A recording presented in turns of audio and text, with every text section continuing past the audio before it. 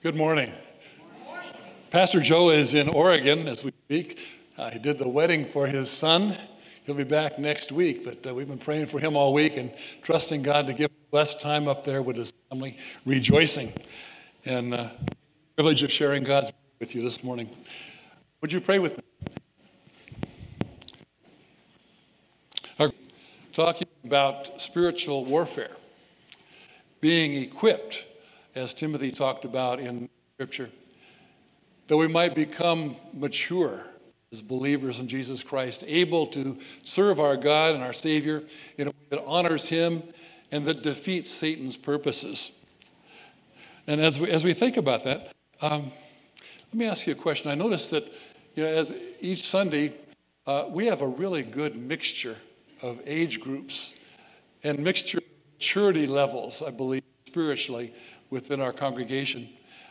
Some of you have known Christ a long, long, long time. Others are relatively new in your faith. But I want you to think back to when you first became a Christian. When you first asked Jesus to be your Savior, you confessed your sin before Him. You confessed your faith in Him, and you received Him as your Savior, and the Holy Spirit began to dwell in your hearts. Whether it was 6 months ago, whether it was 60 years ago. Back along that time. And if you were to graph your spiritual line graph, you know what a line graph is? Remember geometry and algebra? Okay. I would like to think that mine would start here at my new birth and would just go here until Jesus takes me home. Is that how your graph would be? Mine wouldn't be. Mine would be a really good spurt, and then maybe some plateaus, maybe some dips, maybe some ups. And hopefully, if you drew a line across all the peaks and all the valleys, there would be an upward move because I'm becoming more like Christ. Is your graph something like that? I think so. I was blessed to be raised in a Christian home. I can't remember a time when I didn't believe in Jesus. My spiritual birthday was July 18th, 1954. That's a long time ago. I was 9 years old. I was at a Christian camp, and while I believed in Jesus, it was then that I really realized that I was a sinner and I needed a Savior. And at that campfire on that Friday night, I went forward and gave my life to Christ. It was 69 years ago. And my life has been that up and down and plateau, like we talked about. So my question is, why are there dips and plateaus in our Christian walk? Good answer. Because we're sinners. God's word says we're sinners by nature. Now, what does that mean? And by the way, this is not a monologue. This is a dialogue, if you would like. So what does it mean we're sinners by nature? We can't help it. Yeah, when Adam and Eve sinned, that brought sin into the world. And ever since then, God's word says we were by nature, according to Ephesians, by nature we were sinners and needed a Savior. So a sin nature, 1 John in chapter 2 talks about it. He says, do not love the world or the things in the world. For all that is in the world, if anyone loves the world, the love of the Father is not in him. For all that is in the world, the lust of the flesh, the lust of the eyes, the boastful pride of life is not from the Father, but is from the world. It's that tug of the world that connects with our sin nature. And basically, a sin nature means we have an inclination to do wrong. You ever felt that way? Does that resonate? Is that a true statement in your experience? It is in all of us. That's how we are.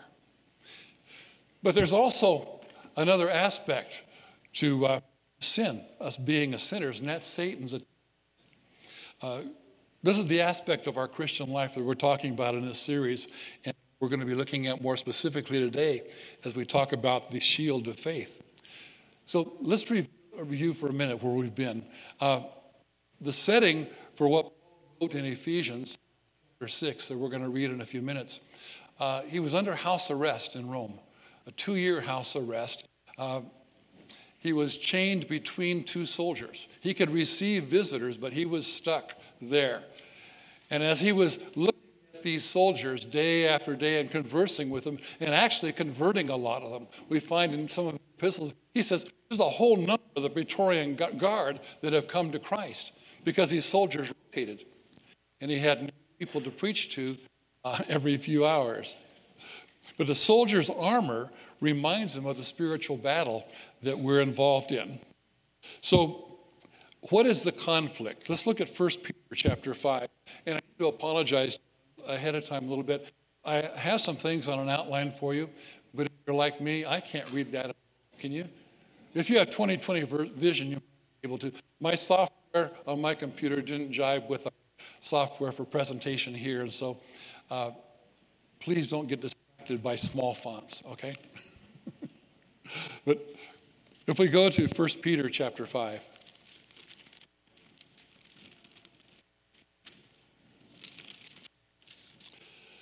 It says, starting at verse 6, therefore humble yourselves under the mighty hand of God, that he may exalt you in due time, casting all your care upon him. Be sober, be vigilant, because your adversary, the devil, walks around like a roaring lion, seeking whom he may devour. But resist him, steadfast in the faith, knowing the same sufferings are experienced by your brothers who are in the world. It's a spiritual battle. Let's look at Ephesians chapter 6 and look at our weapons and what we have to protect us in that spiritual battle. Ephesians 6, starting with verse 13, or actually, verse 11. Put on the whole armor of God, that you may be able to stand against the wiles of the devil.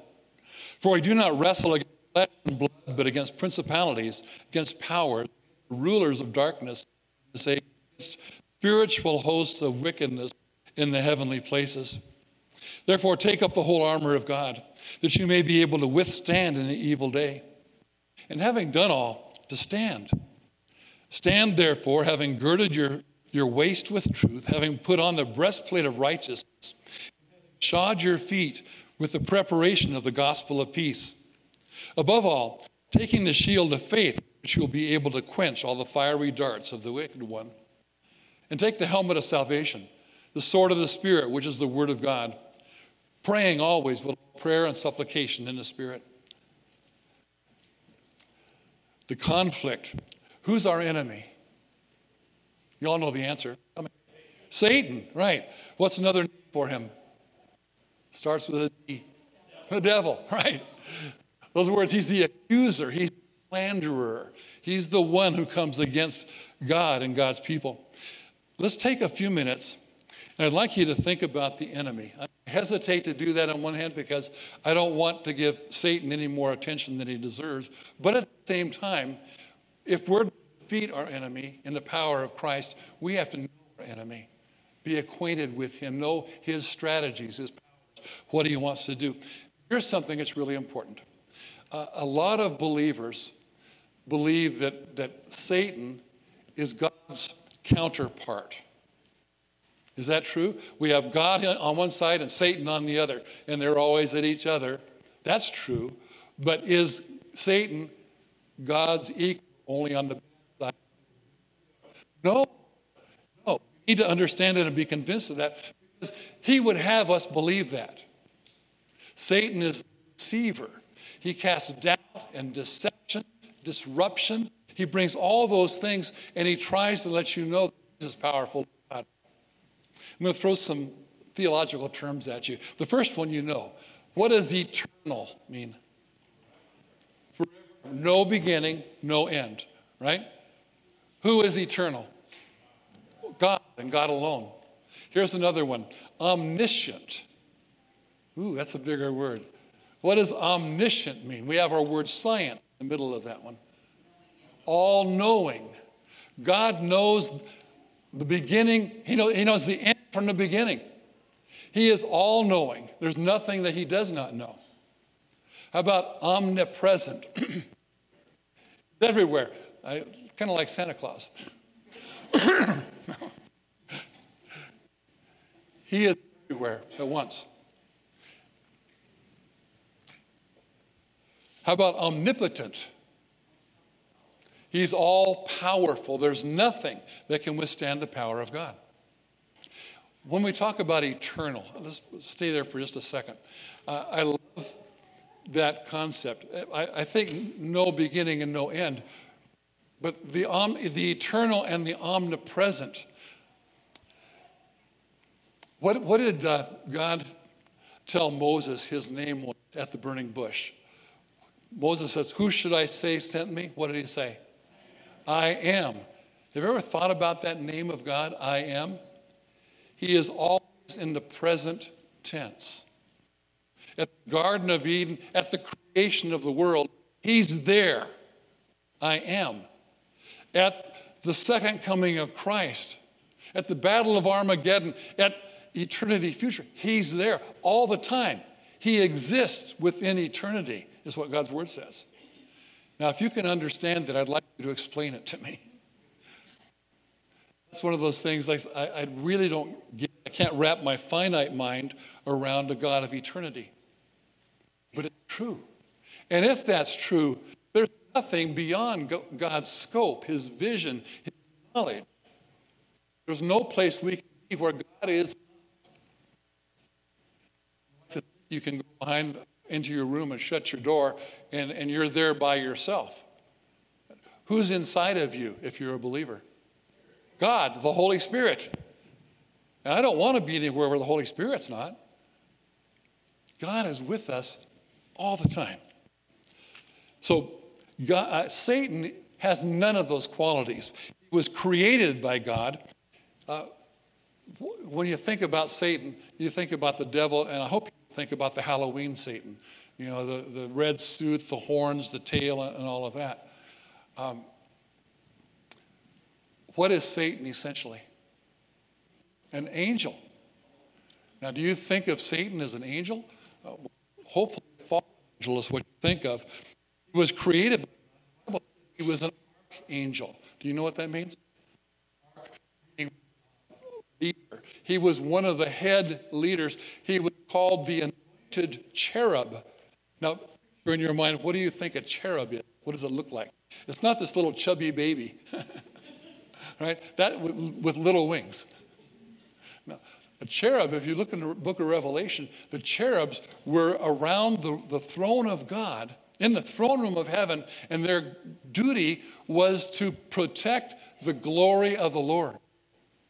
You read in the book of Revelation, it's beautiful picture of the angels. He was one of those cherubs, possibly the leader of the cherubs. We don't know for sure. But he's called, well, let me read you a couple of descriptions of him. One is in the book of Ezekiel, chapter 28. Now, when you're thinking about prophecy,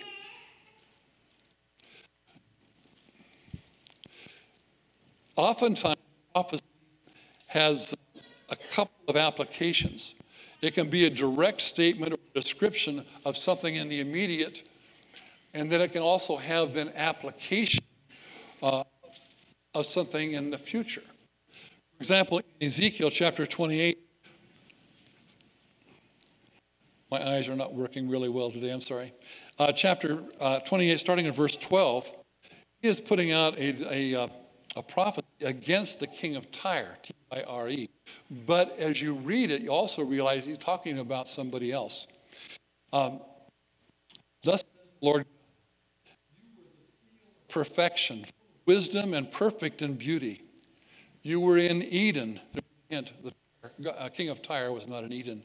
You were in Eden, the garden of God. Every precious stone was your covering.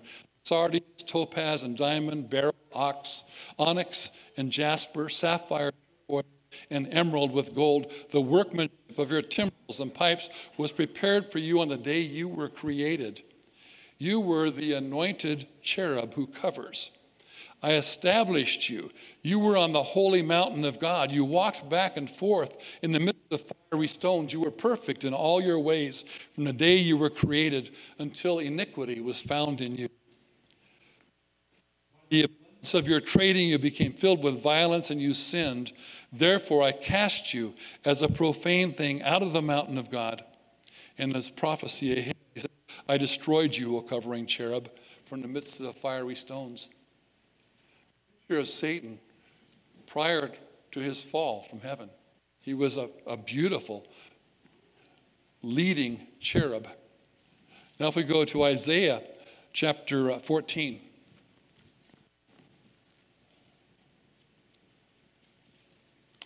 This time Isaiah is prophesying against the king of Babylon. But he also is talking about Satan, and we're going to find, what was Satan's sin? Starts with a P. Pride. That's part of our big sin, part of our sin nature. Pride. But in Isaiah chapter 14, starting in verse 12, Oh, how you've fallen from heaven, O Lucifer, son of the morning, literally morning star. How you are cut down to the ground, you who weakened the nations. And here was Satan's sin. For you have said in your heart, I will ascend into heaven. I will exalt my throne above the stars of God. I will also sit on the mount of the congregation on the farthest sides of the north. I will ascend above the heights of the clouds. I will be like the Most High. Yet you shall be brought down to the depth of Sheol, to its lower depths of the pit. Those who see you will gaze at you, consider you, saying, Is this the man who made the earth tremble, who shook kingdoms, who made the world the wilderness, destroyed the cities, who did not open the mouth of his mouth? And he goes on describing in the king of fire. But Satan, 5 things he said there. I will, I will, I will. We have a very powerful adversary. Notice, even though Satan was cast down, we find that in Revelation 12 it says he took with him a third of the angels of heaven in rebellion against God. Even though he was cast down, he still has access to heaven. Did you know that? He can come and go. Now, he's limited by time and space. He's not eternal. He's not omniscient. He's not omnipresent. But he can come and go. Can you think of a time when Satan, after he fell, when he was talking to God and he was talking to God about one of God's servants? Job in the Old Testament. Yeah, the book of Job, it's kind of interesting. Job chapter 1.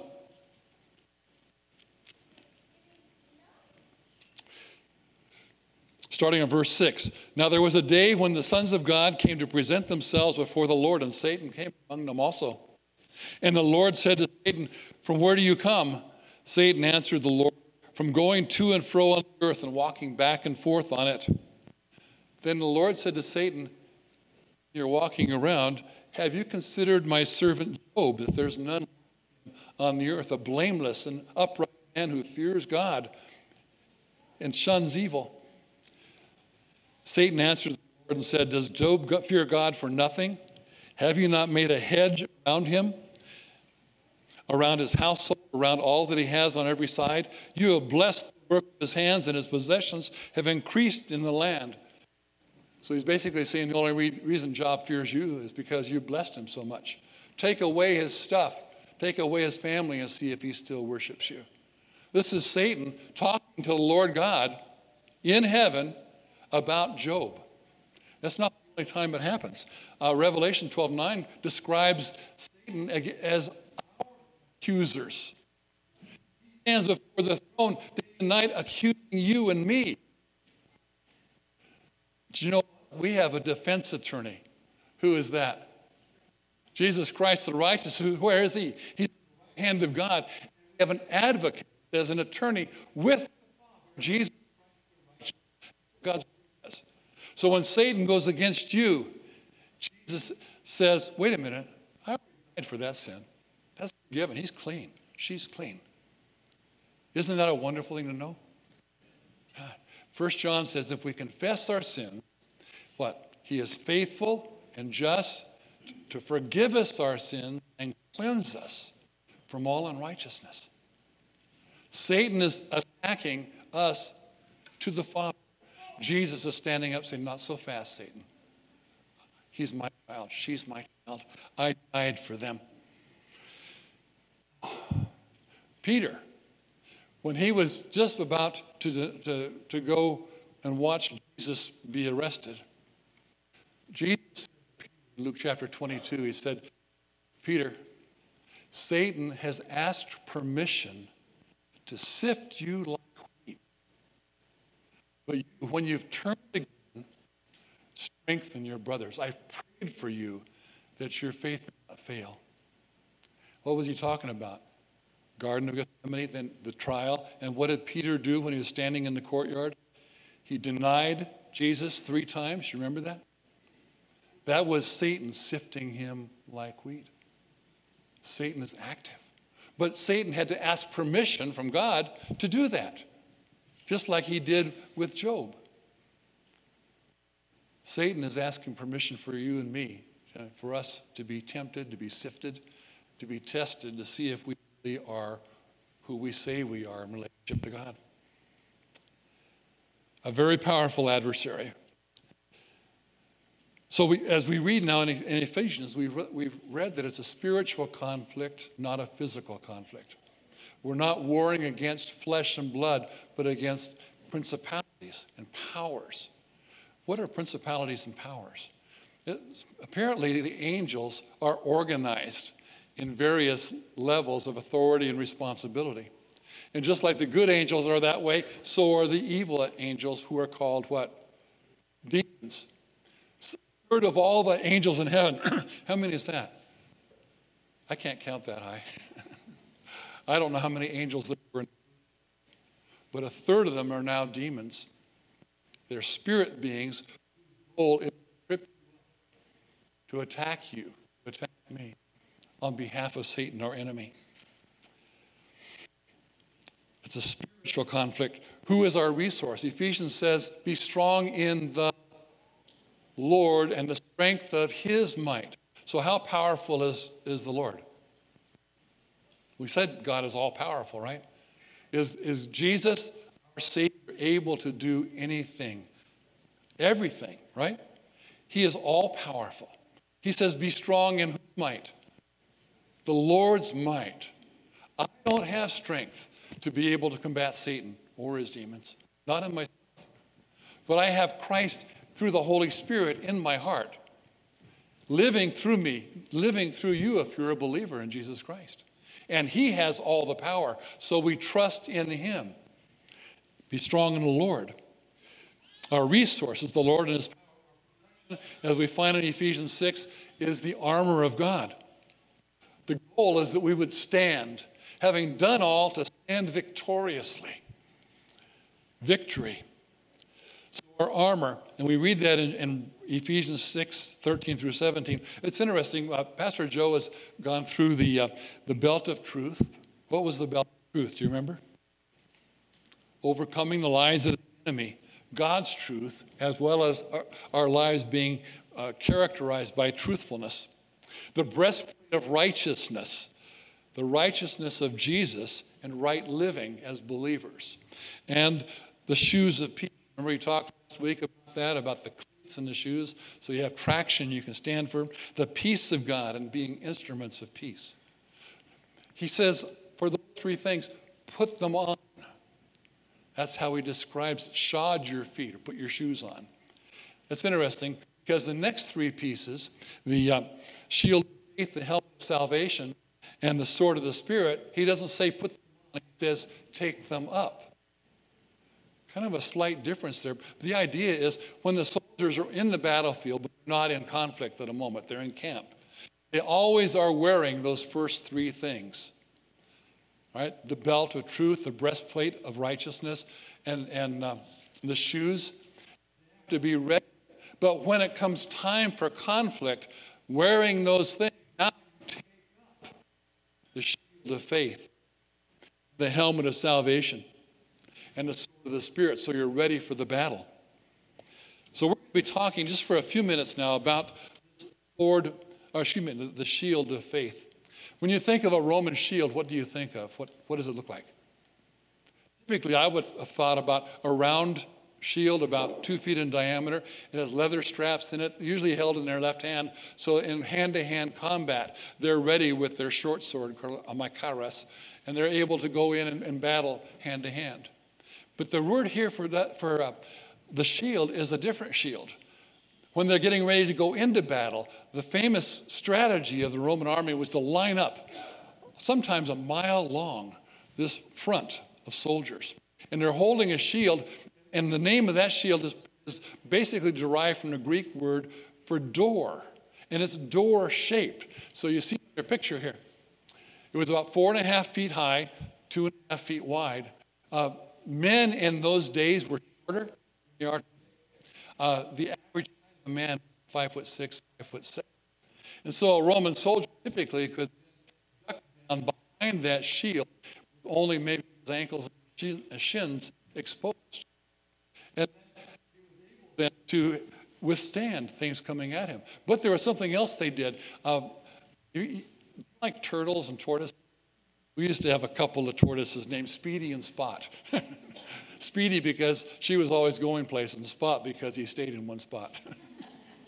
But we missed those tortoises. Tortoise shell covering. Look at this picture.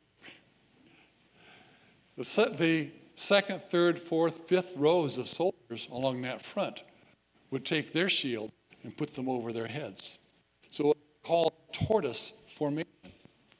And so the enemy, when the enemy is back there taking their arrows and dipping them in pits and lighting fire and shooting them, the arrows would come toward the soldiers and would either bounce off or stick in and be extinguished. These shields were made of plywood, several plies of wood, so they could bend it into a concave shape, and they were covered with leather that was dipped in water or oil, so that if the arrow would stick in the shield, it would bounce off the shield.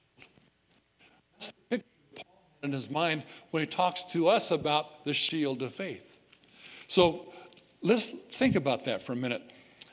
There are two ways in the way the Christian faith is described in the Bible. One, we talk about the faith. What do you think we're talking about there? The faith. As a church, we have a written statement of faith. We believe in, and has all the things we've taken from God's word that we stand for, that we believe in. That is our statement of faith. That is the faith. Paul talks about it quite often that way. All right. But what we're talking about here, it's your faith or our faith.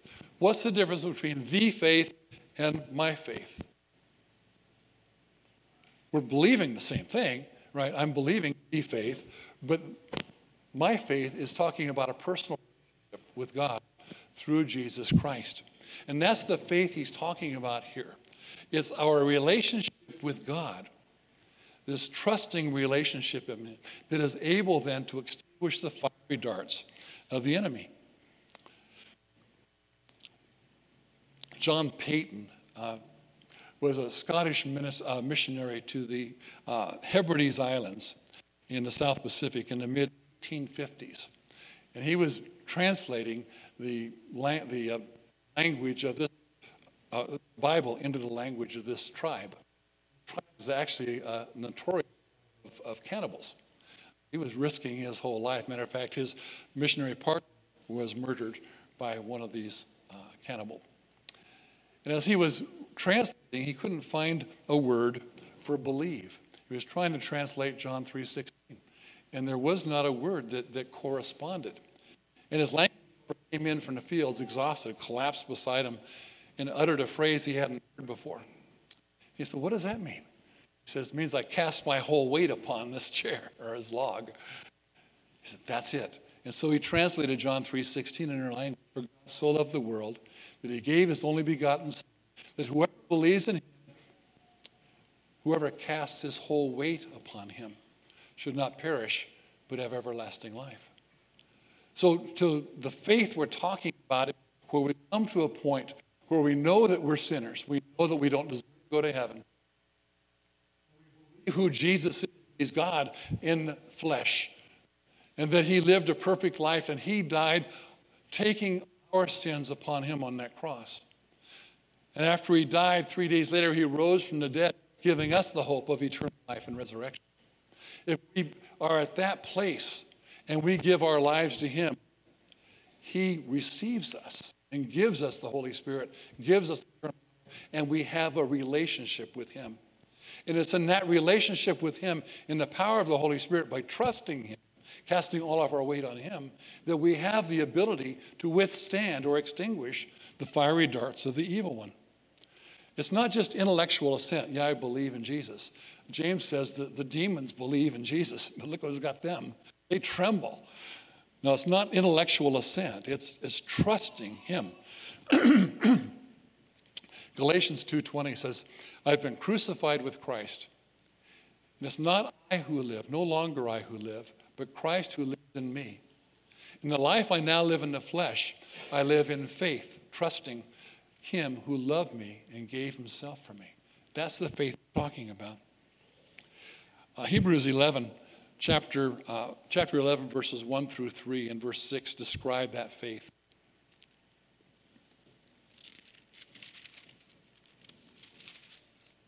Now, faith is the substance of things hoped for, the evidence of things not seen. For by it the elders have good testimony. By faith we understand that the worlds were framed by the word of God, so that the things which are seen were not made of things which are. And you go to verse 6. But without faith it's impossible to please him. For he who comes to God must believe that he is, and that he's a rewarder of those who diligently seek him. And then throughout that 11th chapter, he gives us stories of Old Testament characters and their life of trusting God and how God honored that. Let's think about a couple of them. He talked about Noah. Why would Noah have to have faith? What did God tell him? What was the context? What was the setting? What was the society like where Noah lived? Like the U.S., right? Is that not right? Like the society we're living in, where right is wrong and wrong is right? And how dare you stand up for what's right? You're a bigot or you're whatever. Terrible society. Homosexuality was rampant. It was just all over the place. And so God said, I'm sorry that you were created. And he came to Noah and he found Noah as being a righteous man. And so what did he say to Noah? There's going to be a flood, and I'm going to destroy the whole earth with this flood and everything in it. And I want you to build an ark. And he gave him the dimensions and the building materials, a whole list for the contractor. And Noah, did you ever hear the Bill Cosby story about album with Noah? Cosby says, who is this really? When God's talking to him. And he's hesitating, and finally God asks him a question. He says, Noah, yes, God, how long can you tread water? Think it from Noah's perspective. First of all, we don't believe that it's ever rained on the earth at that time. There was a protective canopy around the earth, and it was kind of like a greenhouse. God, when describing the storm that came and brought the flood, said that it was all torn open, and the waters of the deep came up, waters from above came down, and totally flooded the earth. So it was a foreign concept to Noah. And then he just tells him how to build this huge ark. Where am I going to need to have an ark that big? Can you imagine the faith that it took in Noah's mind? It said Noah believed God, and he did this, and he saved his whole family. I don't know if I would have that faith. Think about Abraham. A couple of things about Abraham, Hebrews 11 says. It says that, first of all, he went out from where he was. He lived in Ur of Chaldees, that Babylon area. Iran, Iraq, that area now. He was a rich, rich man, very blessed by God. His dad and his whole family were all there. God spoke to him and said, I want you to leave here and go to a place that I'm going to show you. He didn't give him a map. He didn't have, MapQuest or anything like that. He just said, I'll show you when you get there. Can you imagine the conversation between Abraham and Sarah? Oh, why would we leave all of this? Well, God told me to. Where are we going? I don't know. God said, when we get there. Can you imagine that conversation, guys? Wouldn't go too well. Abraham trusted God, and he took his whole family. And it's interesting that God used Abraham's dad actually to get them going. He said, come on, we're moving. God spoke to Abraham first about it, but he also spoke to Abraham's father. And they went as far as Haran, which is the northern area above Israel. And they stopped there. And they stayed there until Abraham's dad passed away. And then God said, come on, I'm going to show you the rest of the way. And they come down to the promised land. What faith that must have taken. And then he made promises to Abraham and Sarah. What was the big promise he made to Abraham and Sarah? You're going to have a son, Isaac. And it's not just you're going to have a son. Through your son, what am I going to do? Bless the whole world, generations to come.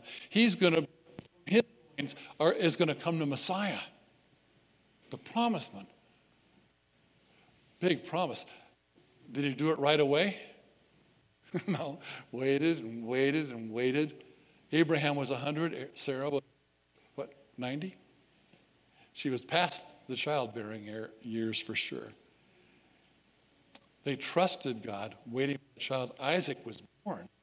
Now Isaac is a teenager or early 20s. And God said, Abraham, I want you to go to a mountain, Mount Moriah, where I'm going to show you, and I want you to sacrifice for me. Worship me. Okay. I want you to take your son, your only beloved son, kind of like John 3:16. Take your beloved son, you to sacrifice him to me on that mountain. Does that make sense? Look at God's promises and look at what he's telling Abraham to do. But Abraham trusted God. Isaac actually carried the wood, and Abraham carried the fire, the torch. And they went with servants to Mount Moriah. At the base of the mountain, Abraham says to the servants, you wait here. The lad and I are going up the mountain, and we're going to sacrifice and worship the Lord, and we will return to you. Faith. They get up there, and what does Isaac say? We've got the fire. We're missing something. Where's the sacrifice? Abraham had Isaac laid down. He bound him on the wood and was ready to stab him. When it says the angel of the Lord, I believe that was the Lord Jesus Christ in a pre-incarnate appearance, said, stop, don't do it. I know your faith. He saw a ram stuck in the thicket there. He says, use that instead. Abraham trusted God. That's a shield of faith. Simply put, the shield of faith is trusting God and trusting God's promises. So think with me for a minute. What are some of the promises that God has given us? Just shout them out. I'll never leave you or forsake you. Same thing David said. Yeah. What else? Guidance. Right? What does Proverbs 3, 5, and 6 say? Trust, faith. Trust in the Lord with all your heart. Don't lean on your own understanding. What? Yeah, all your ways acknowledge him, and I will direct your paths. I'll give you guidance if you trust me. Same thing he said to Abraham, basically. What are some other promises? How about forgiveness? Right? Confess your sins to me. I'll forgive your sins and cleanse you from all unrighteousness. How about answered prayer? Call unto me. I will answer you. I'll show you things that you could not know. How about wisdom? You ever need wisdom? I do. Wisdom is not knowledge. Wisdom is how do I use knowledge? What do I do here, Lord? And James, if any of you ask wisdom, let him ask the Lord. And he'll give it to you. How about forgiveness? Yeah. So far as the east is from the west, so far he's removed our sin from us. Rest. I love that one. Yeah. How about eternal life? All these promises, there are hundreds of promises from God. So let's talk for a second about Satan's weapons, those fiery darts, his flaming arrow. I really believe that the very root of Satan's arrows is doubt. You think the opposite of promises is doubt. Think back all the way back to the Garden of Eden. When Satan appeared, he said, what's going on here? Well, God said we can't eat of this fruit. We can eat everything else. We can't even eat fruit or touch it. And Satan basically says to her, did God really say that? He just doesn't want you to eat it, because if you eat it, you're going to be wise, smart, and knowledgeable like him, knowing good and evil. You'll be like God if you eat this. And he plants the seed of doubt in her mind regarding what God had told her to do. And she sinned. How about Jesus, when he's beginning his ministry, after he was baptized, the devil or Satan in the wilderness, right? The Holy Spirit drove him. Satan was there, and he tempted him for 40 days and 40 nights. What was the basic thing he said every temptation? He said, if you are the Son of God, do this. He hadn't eaten for 40 days and 40 nights. He was weak, he was hungry, at his weakest. And Satan then used the time to cast doubt in Jesus' mind. And how did Jesus respond? He always responded by quoting Scripture. He used the Word of God. He says, man shall not live by bread alone, when Satan said, turn these stones into bread. How about the end of Jesus' ministry? He was in the Garden of Gethsemane. He was about to go through this terrible suffering and crucifixion. And his disciples were sleeping. He couldn't even count on his friends to watch for him and pray for him. And he was there. What were Jesus' words? If it is possible, what? What did he say? Let this cup pass from me, or take this cup away from me. What cup are we talking about? The cup of his suffering, right? Now, Jesus did not succumb to those things, but that was a temptation from Satan, because Jesus knew what was coming, and he didn't want to suffer. Would you? He was human, and he was God. And what was Jesus' response? 3 times. And finally, what did he say? Nevertheless, not my will, but thine be done. And where Paul, joy set before him, he endured the cross. That's not happiness, that's joy, a deep-seated joy and peace, because he knew what it was going to accomplish for us. Satan wants those promises. He wants us to distrust God. Every temptation has its root in that. He's constantly trying to drive a wedge between you and me and God. And he uses every opportunity to try to lure us away from him. He brings doubt, deception, distraction, distortion. God says that doubt shortcuts our prayers. In James, he says, if you lack wisdom, let him ask of God. But let him ask in faith, doubting nothing. For the one who doubts is like something on the ocean, and the winds and the waves are just driving you all over the place. Don't let that man, being a double-minded man, expect to be answered. So what are some of the things that wake you up at 3 a.m.? I've shared my testimony several times, but when I was 35 years old, after some stuff going on in my life, I went to the doctor and I checked some things, and finally I found out that I had colon cancer, and it was my liver. And according to the oncologist, I had 25% chance to survive 5 years. I didn't even know what an oncologist was. And he says, any questions? I don't remember the drive home that day. So I had the cancer surgery, and I was lying there. My son was a 6th grader. My daughter was a 4th grader. They were getting ready to move on, and I kept thinking, I had so many hopes and dreams. All I could think of was 75% chance I'm going to die in 5 years. Think about the 25%. And that was probably the lowest I've ever been in my life. It was Satan helping me to doubt God and his care and his promises, and to just cast fear into my life. That was a fiery dart from Satan. And Lloyd Rinks, a pastor friend of mine, came in one night when I was I didn't even want to see anybody.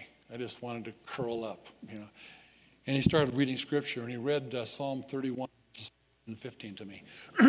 The passage David is talking about, everybody thinks I'm a man.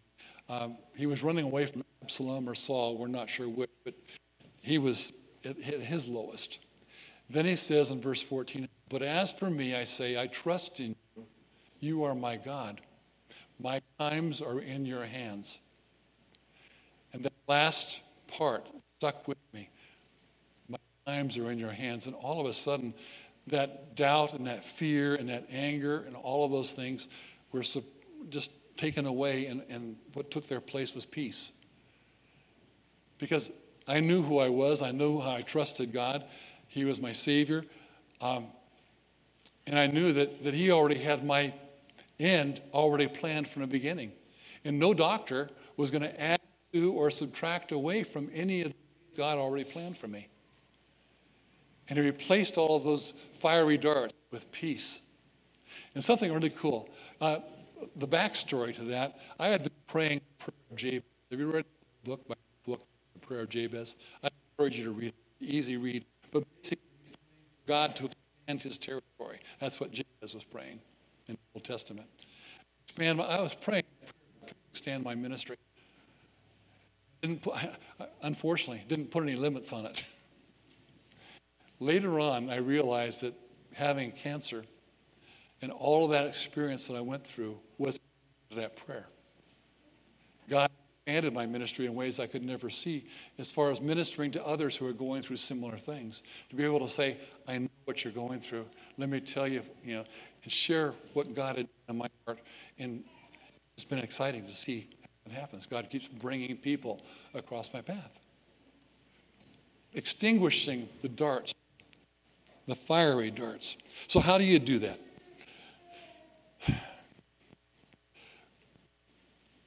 Let me give you a real practical few things. I don't know about you, but Satan likes to attack me at night when I'm trying to sleep. Does he ever do that to you? Am I alone? You know what I've started doing that really helps me? I always have to plug my phone in to charge it, right? So it's right on my nightstand beside the bed. And I put on Pandora, and I go to music, and I play, there's a station, instrumental Christian hymns. Softly, it doesn't give me I have God's word through Christian hymns going through my head all night long. And it gives me peace and helps me sleep until the dogs wake me up in the morning. Christian music. What kind of music do you listen to today? I'm not criticizing or endorsing any kind of music, but I'll tell you, if you're not listening to Christian music, your heart's not being fed God's word. How about God's word itself? How do you start your day? How do you end your day? Well, I have to get up and go to work. I don't have to get up and go to work, but I still have to get up. And I found over the years that if I start my day, if I give my start of my day, and just give him permission to do whatever he wants and ask him for divine appointments, just talk with him for a little while. Spend some time in his word. That gets my day going well, and I'm more likely to hear him and recognize Satan's fiery darts. Prayer. At the end of the day, don't just go to sleep. Review the day with the Lord. How did we do today, God? How did I do? Oh, yeah, look back at the good things. I look back at where I messed up. It helps me to sleep better, but it also keeps my mind and my heart place where it's an active shield against Satan. Another one that we oftentimes forget about is fellowship. I hope that what we're doing right now is a high priority in your life. I hope that you have Christian brothers and sisters that you can count on, that know you well, who have the privilege of being able to speak into your life, to confront you when you need to be confronted. Or if you need to talk about something that's too hard to talk to anybody else, you can talk to them and they'll pray with you. We need, if those soldiers with shields are just one and they're separated by 10 or 15 feet, they're not going to be as effective as when they're lined up. We need the body of Christ. We are God's army. And we need each other as soldiers. We need to have somebody who has our back. And if you don't have someone like that, pray for them. God will bring them to you. Question for me and for you, are there chinks in your armor? Are there areas where Satan's getting at you? Weak spots, places where there's no covering. Ultimately, God is our shield. Psalm 33, verse 3 says, "Thou art, O God, are a shield about me. You're my glory. You're the one who lifts my head. You are my shield." And let me go back to 1 Peter chapter 5, verses 6 through 10. "Therefore, humble yourselves in the mighty hand of God, that he may exalt you at the proper time, having cast all of your anxiety upon him, for he cares about you. Be on sober spirit, be on the alert. Your adversary, the devil, prowls around like a roaring lion, seeking someone to devour. So resist him, firm in your faith, knowing that the same sufferings are being experienced by your brothers and sisters who are in the world." It's not just you. "And after you've suffered," here's the part that I don't quite agree with. "After you've suffered for a little while." How many of you feel like suffering just for a little while? When you're going through it, it seems like an eternity, doesn't it? From God's perspective, he limits it. Matter of fact, he says in 1 Corinthians 10:13, I think it is, he says, "There's no temptation or trial that has taken you, but common to man. But God is faithful. He will not allow you to be tempted or tested beyond what you're able, but with the temptation or trial will provide a way of escape that you may be able to bear it." 1 Corinthians 10:13, memorize that one. "After you suffered for a little while, God of all grace, who called you to his eternal glory by Christ Jesus, will himself," God himself, "perfect, confirm, strengthen, and establish you." That's a promise from God. Satan cannot do a thing about that promise. You're a child of God. He himself wants to strengthen you, wants to build that relationship with you. Humble yourself, therefore, into the mighty hand of God. Sing a song that I love. It's called "'Tis So Sweet to Trust in Jesus." You've been bombarded by those fiery darts, or feeling unable to stand up against it. Maybe you don't have that shield of faith yet, and you don't know the Lord. I don't know where you're at spiritually. God does. If the Holy Spirit is speaking to your heart and saying, "Listen, you need to do something about it," you feel like coming up and talking to me, to Dan, we'll be glad to talk with you and pray with you. If you just need to pray, singing, do that. But God is talking to us today. Hold that shield of faith in place. Stand shoulder to shoulder. Put those shields over your head so Satan has no access to you. Let's stand and sing.